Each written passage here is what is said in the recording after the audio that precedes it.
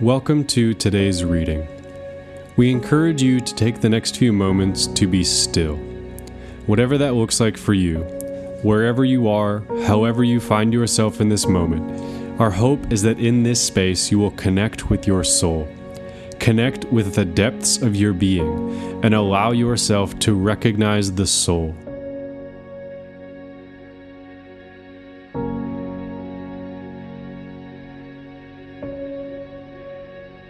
Take a moment to breathe, to be still. Allow God's scripture to speak life into your soul.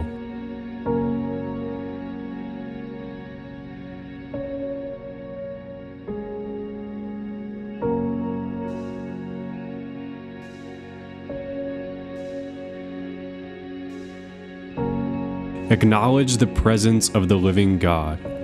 Begin to open your heart to feel, your ears to hear, your mind to understand, and your eyes to see.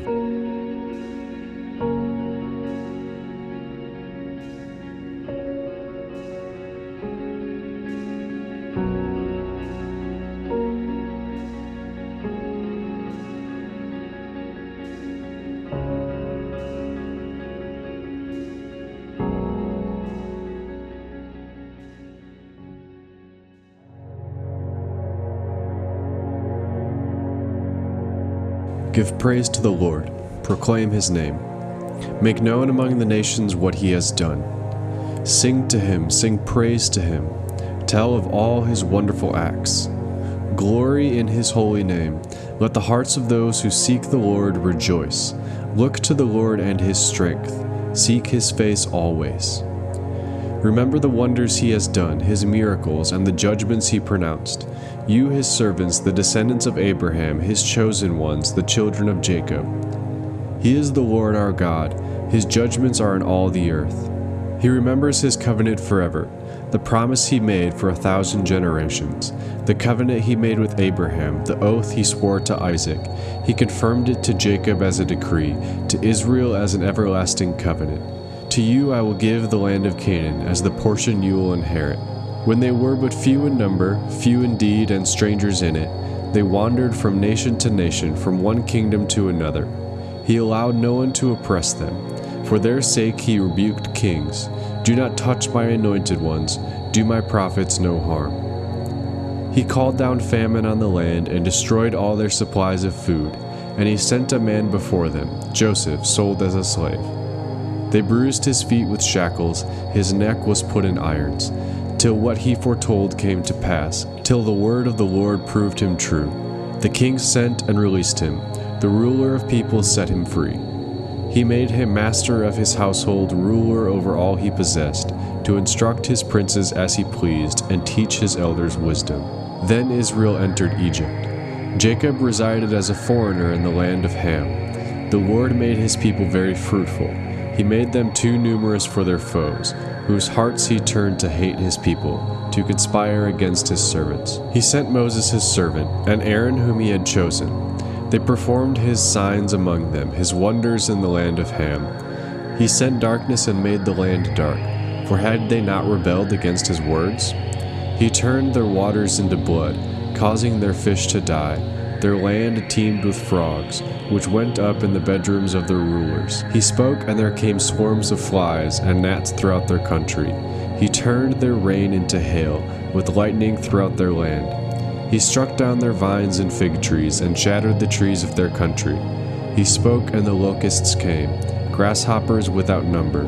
They ate up every green thing in their land, ate up the produce of their soil. Then he struck down all the firstborn in their land, the firstfruits of all their manhood. He brought out Israel laden with silver and gold, and from among their tribes no one faltered. Egypt was glad when they left, because dread of Israel had fallen on them. He spread out a cloud as a covering, and a fire to give light at night. They asked, and he brought them quail. He fed them well with the bread of heaven. He opened the rock, and water gushed out. It flowed like a river in the desert. For he remembered his holy promise given to his servant Abraham.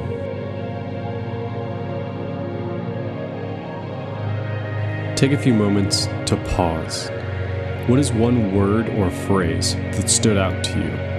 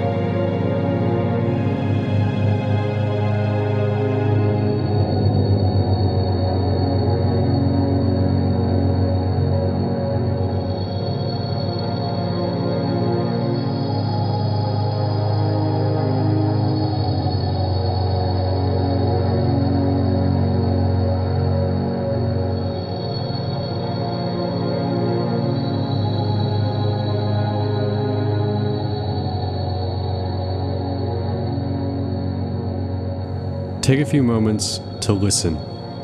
What is God saying to you? If you don't hear anything, that's okay. If you do hear something, what are you going to do with that?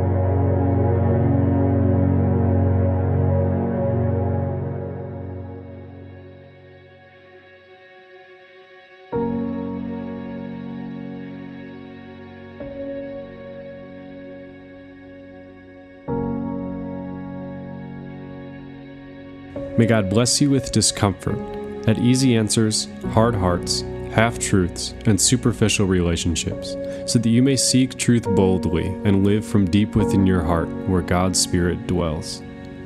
May God bless you with anger at injustice, oppression, and exploitation of people, so that we may work for justice, freedom, and peace. May God bless you with tears to shed for those who suffer from pain, rejection, starvation, and war, so that we may reach out our hand in comfort and turn their pain into joy. May God bless you with enough foolishness to believe that through Jesus Christ we'll have the strength and power necessary to create change in this world and in our neighborhood, so that together we will courageously try what others claim cannot be done. May God bless you with remembrance that we are called to continue God's redemptive work of love and healing in God's place, in and through God's name, in God's Spirit, continually creating and breathing new life and grace into everything and everyone we touch. Amen.